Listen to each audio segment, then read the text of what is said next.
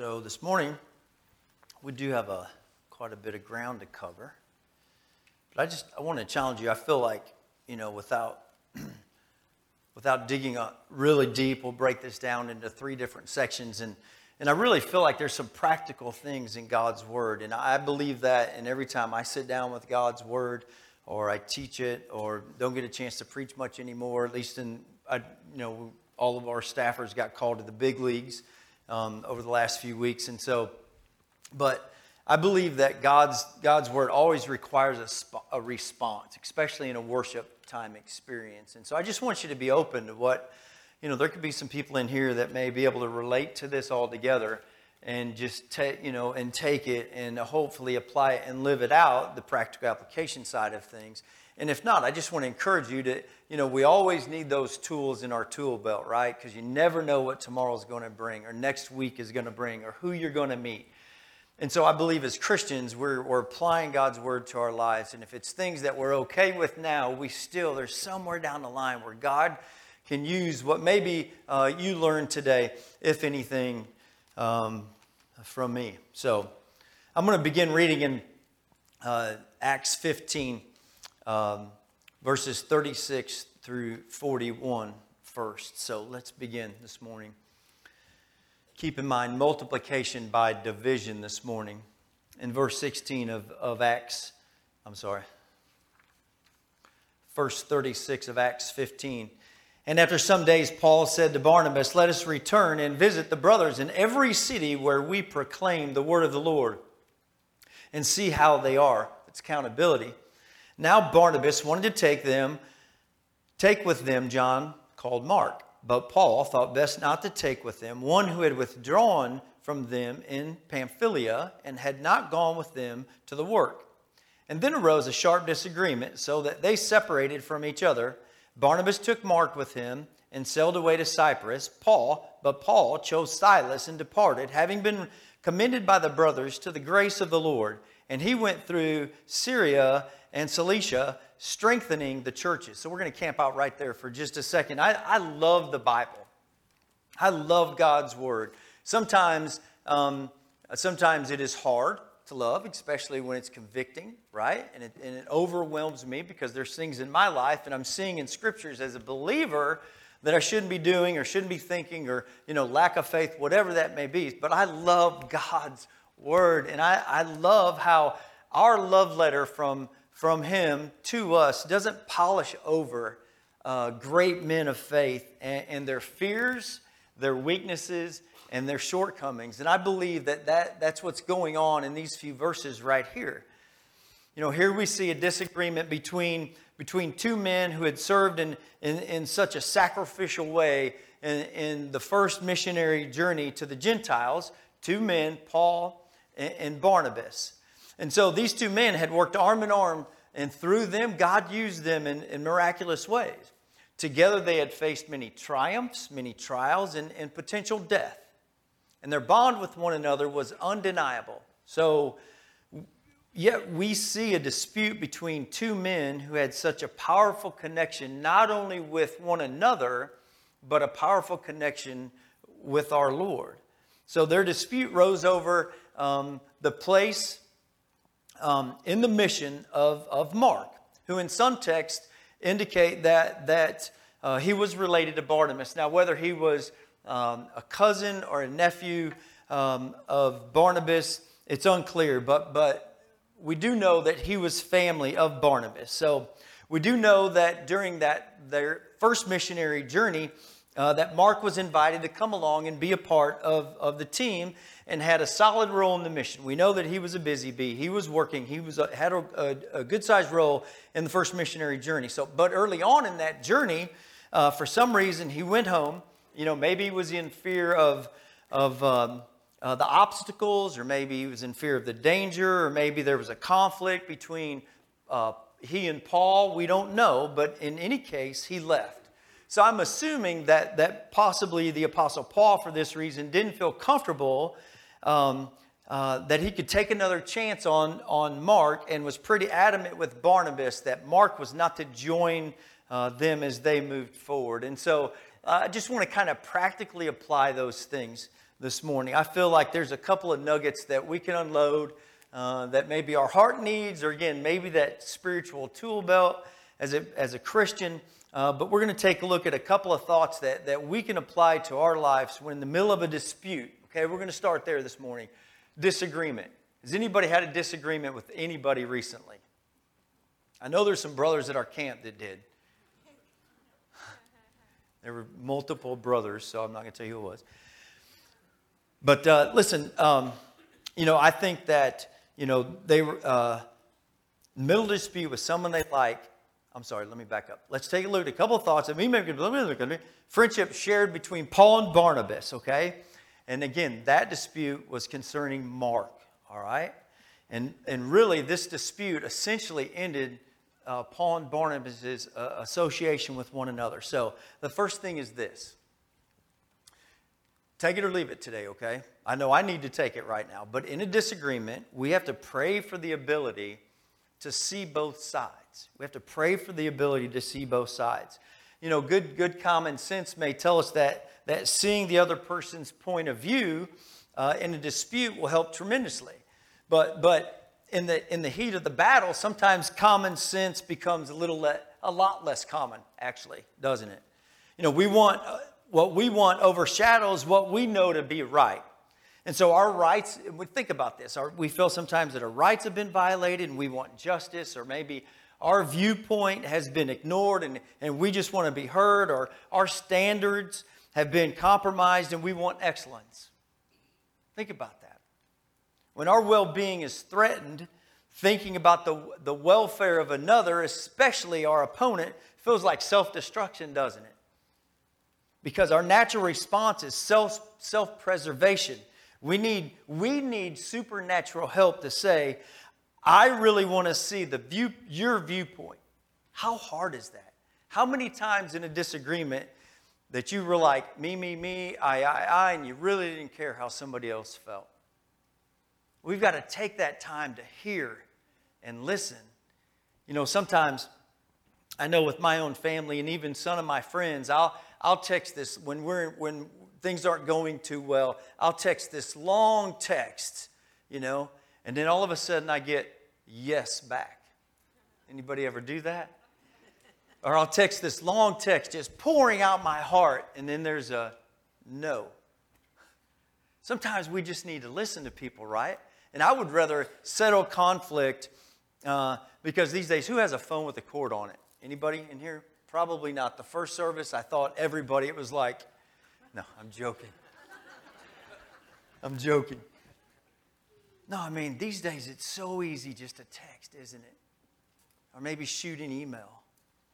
We really need to pick up the phone. We don't know what people are going through. We don't know what people are going through. You got to think that way when it comes to conflict. Okay? We need to pray for the ability to see both sides. So at this point, listen, pray for this and yourself and others, and have others pray on your behalf, okay? That you will see the other's viewpoint. Okay? Sometimes it takes a call. Sometimes it takes a visit. I try not to do disagreements by text because I can't see that person's face. I just like to see facial expressions. I feel like I'm a good reader of people. Okay? Somewhat. All right? So, I'm sorry? I think you are. Look at the peanut gallery down here. What are you guys doing? Thank you, Gracie. These are my peeps. Last week, we bonded. Okay? That was a lot of fun. Thank you again for trusting us and praying for us. So in a conflict, pray for the wisdom to see the other side's point of view. Okay? And listen, I believe that some years after what had happened, after his partnership with Barnabas ended, I believe that Paul wrote to the church in Philippi, in Philippians 2, verses 3 and 4. Listen to what he wrote. Do nothing from selfish ambition or conceit, but in humility count others more significant than yourselves. Let each of you look not only to his own interests, but also to the interest of others.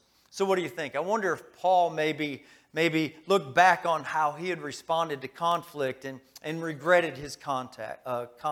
So not only should we pray for the ability to see both sides, I think something else we see in here is if a disagreement continues, don't give up.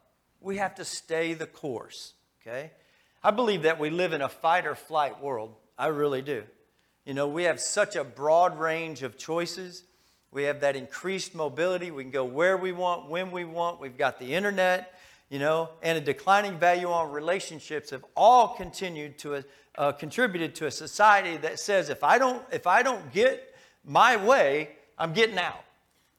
If I don't get my way, I'm getting out. I think that's the way society is. Nobody wants to put in work when it comes to relationships. Again, if we do, it's via that text, right? It's not going face to face with somebody. Look, that's hard. It's hard to execute biblical discipline sometimes. You know, we live in a world where rather than doing the difficult work of seeing another person's point of view, rather than bearing the discomfort of compromise, rather than seeking the greater good of all, we leave, hoping to find what we want somewhere else. You don't like the way things are done at church? Go to another. Now, I'm not saying anybody's like that in here. Please give us a chance if you are, okay? Come see us. But if you don't like the way things are done at church, you go to another. You don't like your job because maybe the boss has asked you unfairly to work some extra overtime, you leave, you quit, right? And what's that going to do? Most of the time, unless you have something else, you're going to put your family in a financial bind. You know, tragically, the choice to leave when it comes to relationships often occurs shortly before the solution God has prepared can present itself. God's timing is perfect. And sometimes we just have to slow down, right? Don't give up. Stay the course, okay? Stay the course. Don't give up on a resolution when the conflict goes on longer than what you expected. Don't sacrifice the relationship when you've run out of options. I believe that when you run out of options, that is when you need to trust the Lord to solve the problem on your behalf. Maintaining the relationship through difficulty then becomes a matter of faith. A matter of faith. All right? God doesn't want us to live life with broken relationships. If you stay the course and you just trust Him to accomplish what you cannot, He will be faithful. You know, even if the other party makes reconciliation impossible, God's going to honor your faithfulness. Okay? Now listen, there can be times where in our lives when conflict just refuses to go away and refuses to be resolved. When there's not a possible solution found and agreed upon, and the best response is a parting of ways. And I believe in the Scripture, that's what we see this morning with Paul and Barnabas. Okay? In the middle of a disagreement, though, please remember, pray for the ability to see both sides. And don't give up. Stay the course. I don't believe that the Lord wants any of us to go through life with broken relationships. I've done it. I've tried. I've done the best that I could. And if you're in a relationship with somebody and it's not well, first you need to figure out from God, ask for forgiveness, repent of what you've done, right? Ask for forgiveness, accept that, and then go to that person. Repent if you've done something to them, ask for their forgiveness, and move on. Sometimes it is hard, though. Okay, let's move on to Acts 16, verses 1 through 10. So now we see Timothy joins Paul and Silas. Paul came also to Derbe and to Lystra. A disciple was there named Timothy, the son of the Jewish woman who was a believer, but his father was a Greek. He was well spoken of by the brothers at Lystra and Iconium. Paul wanted Timothy to accompany him, and he took him and circumcised him because of the Jews who were in those places, for they all knew that his father was a Greek. As they went on their way through the cities, they delivered to them for the observance the decisions that had been reached by the apostles and elders who were in Jerusalem. So the churches were strengthened in faith, and they increased in numbers daily, multiplication. And they went through the region of Phrygia and Galatia, having been forbidden by the Holy Spirit to speak the word in Asia. Verse 7, and when they had come up to Mysia, they attempted to go into Bithynia, but the Spirit of Jesus did not allow them. So passing by Mysia, they went down to Troas, and a vision appeared to Paul in the night. A man of Macedonia was standing there urging him and saying, "Come over to Macedonia and help us." And when Paul had seen the vision, immediately we sought to go into Macedonia, concluding that God had called us to preach the gospel to them. Just a few quick little things with these 10 verses, okay? First is this. Have you ever tried to walk into a store and you tried to open a door by pulling it? And there was a sign all along that said push, and you keep pulling, you're pulling, and you're pulling, and you're even looking in the window, and you're like, are they even open? Pulling, and then somebody behind you comes up and pushes it open. Okay, maybe I'm the only one that has done that, okay? But listen, closed doors don't feel nearly so frustrating with the right perspective. Paul ran into a closed door deal here, right? When we trust in God's plan, knowing that He's in control and that He always does what is right, it's like anxiety melts into confidence. Irritation yields to surrender, and fear gives way to trust. Paul's closed door experience offers some truths for us to keep in mind when we have reached a dead end in something that we're doing in life, right? Maybe something that God has led us to do. First, there's this. Before the Lord can turn us, He's got to stop us. God may want us to see something before moving on. Maybe there's some perspective that we need, or maybe some crucial information that we lack. And second, there's this. God will never close a door that He has, unless He has planned to open another. God will never close a door unless He has a plan to open another. You know, I believe that this is a bold, bold affirmation of God's sovereignty. I don't believe that any Christian has the right to feel hopeless. And I hope that none of us are feeling hopeless today. None of us. I think it's just the opposite. There's no such thing as a hopeless case for a Christian, because we know who's in control. We know where to get guidance and counsel. You know, in Paul's case, the Lord used circumstances to guide the apostle and his team, directing them like water down a chute to Troas. At the end of this blind alley, they had little choice but to wait on the Lord for direction. Rather than being disappointed, they waited for direction, confident in the mission that the Lord had them on. And for us, we need to resist the urge to fight our way out of the dead end. Resist the urge to fight our way out of the dead end.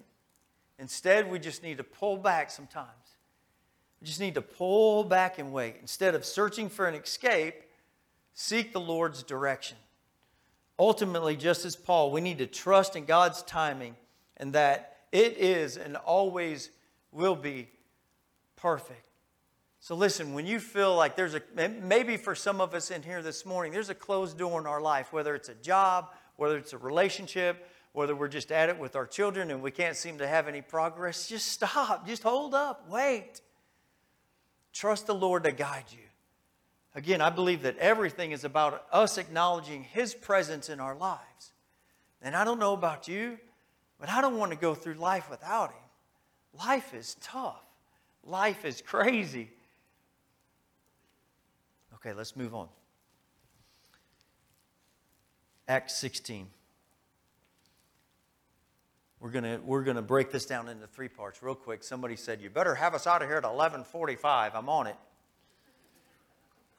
So now we're going to see the conversion of Lydia. Okay, think of everything that Paul's gone through to this point. Disagreement, now he's running into a wall. Look what happens now.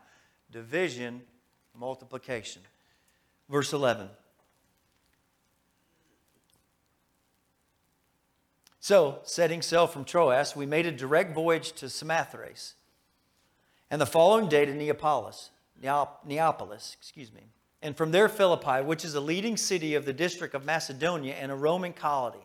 We remained in this city some days, and on the Sabbath day we went outside to the gate to the riverside, where we supposed there was a place of prayer, and we sat down and spoke to the woman who had come together.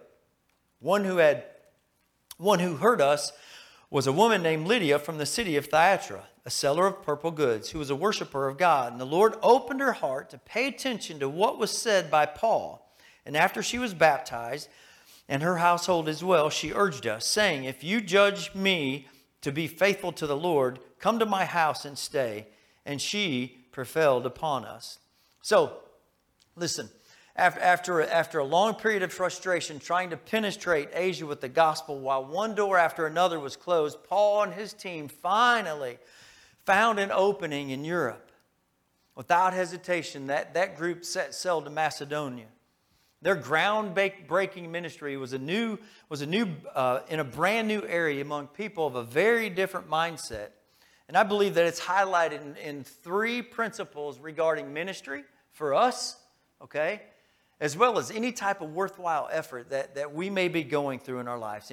Some worthwhile effort that maybe the Lord has put in front of us, okay? And it could be, again, a relationship. It could be a business. It could be just walking across the street and witnessing to a friend, okay? First is this, and I believe that we see this in verses 11 through 15. We must be flexible. We must be flexible. And I don't mean with your body, okay? Some of you I know I can't even hardly bend over and tie my shoes, okay? Flexible. You know, if we're set in concrete, with a list of hard and fast rules and regulations, I think that we're laying the groundwork for failure, all right? One of the beautiful things about the Spirit of God is that He keeps us flexible. Let's back up to verse 9 real quick. Verse 9 says this, and a vision appeared to Paul, stay with me here, and a vision appeared to Paul in the night. A man of Macedonia was standing there, urging him and saying, come over to Macedonia and help us. Right? So Paul's vision featured what? It featured a man, didn't it? A man from Macedonia calling him for help. But what happens in these verses? It's the conversion of Lydia, a woman. We see his first convert, a woman from Asia, which was a region that he had not been able to enter. So imagine if Paul, with that call, would have just focused on Macedonian men. When he found the customary place where Jews gathered for prayer, he found a group of women, and they became the focus of his ministry. For us, as it was Paul, it's a sign of maturity to stay flexible. And it's hard. It is hard to stay flexible. I get it. Do your best as a growing Christian to flex with the scene.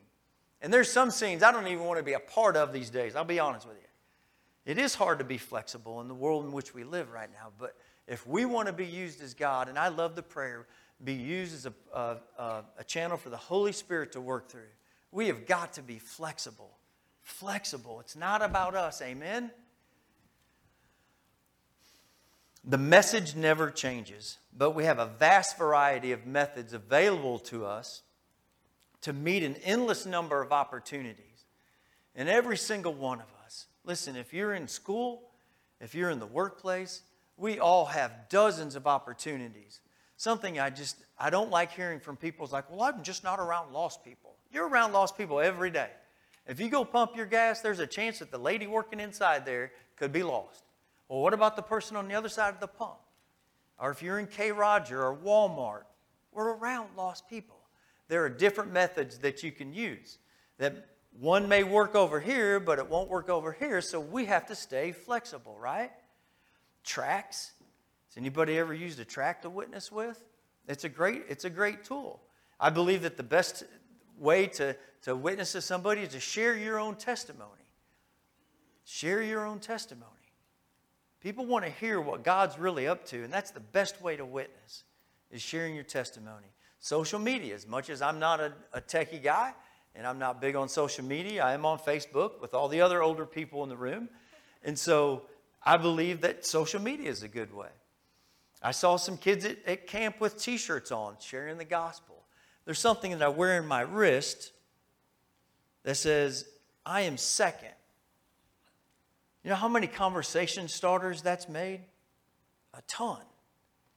I was like, who are you second to? Boom, thank you for reading my little white wristband. We have to stay flexible, okay? What works when witnessing to one person might not work so well with another. So be sensitive and flexible. Second principle I think we see is in verses 16 through 18. Verse 16, as we were going to the place of prayer, we were met by a slave girl who had a spirit of divination and brought her owners much gain by fortune telling.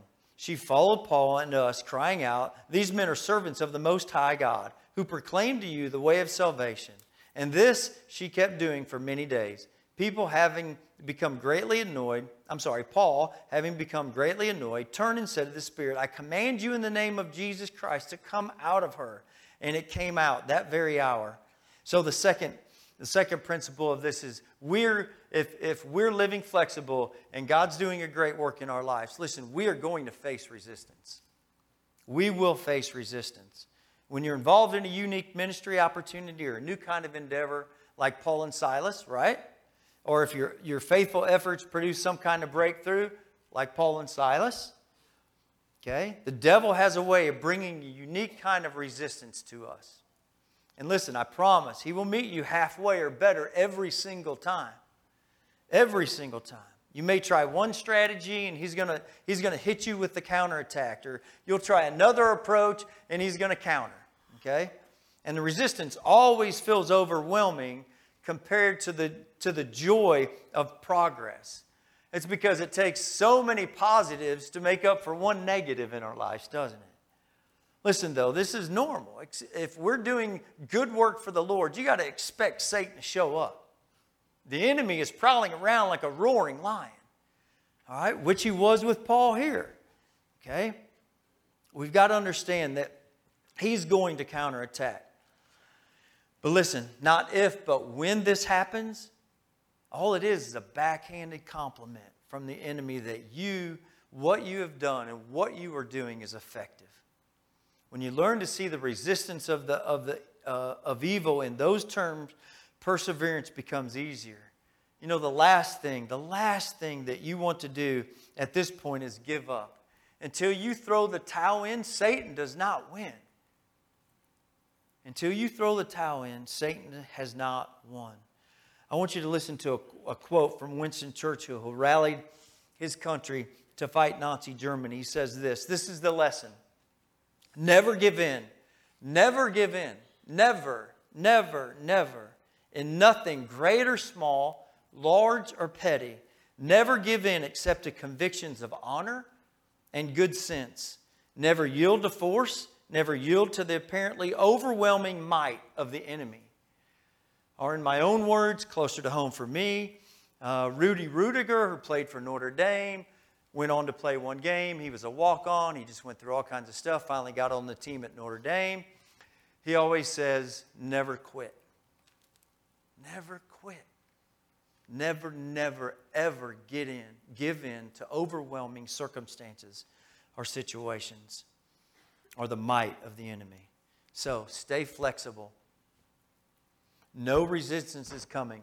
And we're going to close with the third principle that we see in verses 19 through 34. Okay? Sowing praise in rough times reaps a harvest of joy. Verse 19. But when her owners saw that their hope of gain was gone, right? Paul prayed this out of her, and then I command you in the name of Jesus Christ to come out of her, Paul prayed. But when her owners saw that their hope of gain was gone, they seized Paul and Silas and dragged them into the marketplace before the rulers. And when they had brought them to the magistrates, they said, "These men are Jews, and they are disturbing our city. They advocate customs that are not lawful for us as Romans to accept or practice." The crowd joined in attacking them, and the magistrates tore the garments off them and gave orders to beat them with rods. Look, these guys just lived a life, didn't they?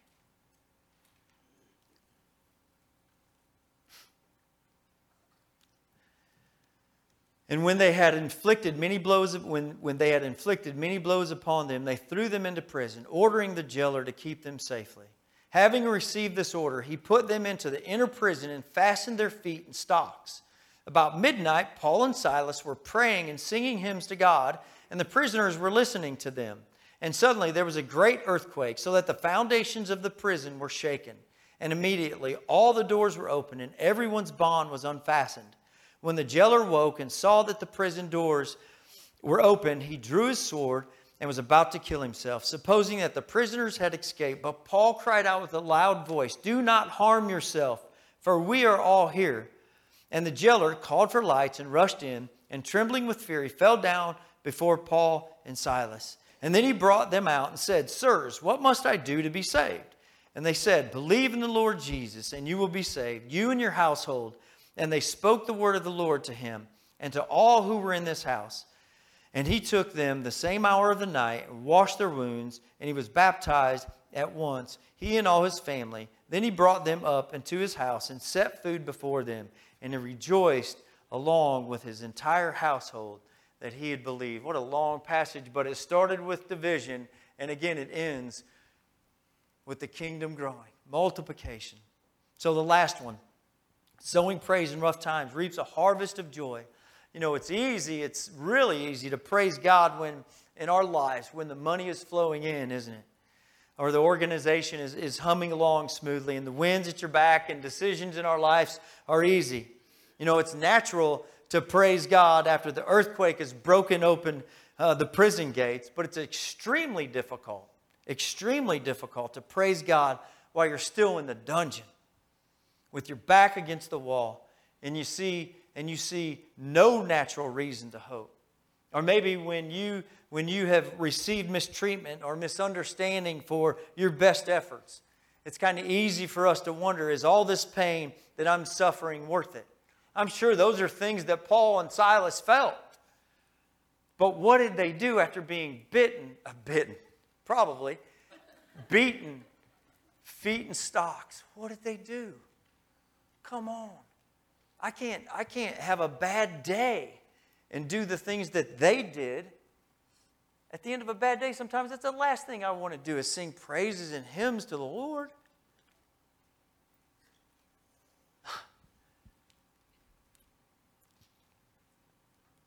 It's natural to praise God after the earthquake has broken open the prison gates, but it's extremely difficult to praise God while you're still in the dungeon with your back against the wall and you see no natural reason to hope. Again, I'm just repeating. I know when you have received mistreatment and misunderstanding, and we all do for our best efforts, it's easy to wonder, what? Is all this pain worth the suffering? You know, I believe that just like love, joy is a choice. We have a choice to love, and we have a choice to live with joy. The lost, they need to see us come alive with in Jesus Christ. And the only way they're going to see that is in the hard times, they see joy in us, just as they did in Paul. God uses the joy of His servants to accomplish His plans, not because He needs our power of positive thinking to make good things happen, but to encourage us to choose to find satisfaction in Him rather than our circumstances. And after all, think about it. He is permanent. He is permanent. Circumstances, our circumstances, most of the time change with the weather. But He is permanent. I'm going to close with this statement. Praising Him in the hard times will cause you to reap a harvest of joy, not only in the future, but in the present, right where you are. So listen, I don't know what you're going through today. I don't know what kind of relationships you have. Maybe everything's great. I know mine's not. I've got some rocky relationships right now. It's tough. You know? There's some things that I'm working through in ministry that I'm not being very flexible about. What about you? How are your relationships? Are you being flexible? Do you know that you're going to face resistance? I want to pray. If you need prayer, we're going to be here this morning. If you're visiting us online and maybe this struck a chord with you today, I want you to go to that Next Steps Hub. Reach out to us so we can reach back to you. And if you need prayer today, maybe today's the day that you'd like to join our congregation, or maybe today's the day of salvation for you. I'm going to be down here. If there's something that I can pray for you, please come see us this morning.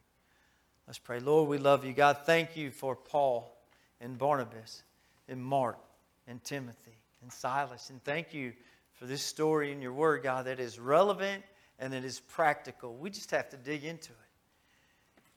And God, I lift this time up to you, Father. I pray that you're honored by it. Lord, we love you and we praise you. Do a work in our lives. In Jesus' name I pray. Amen.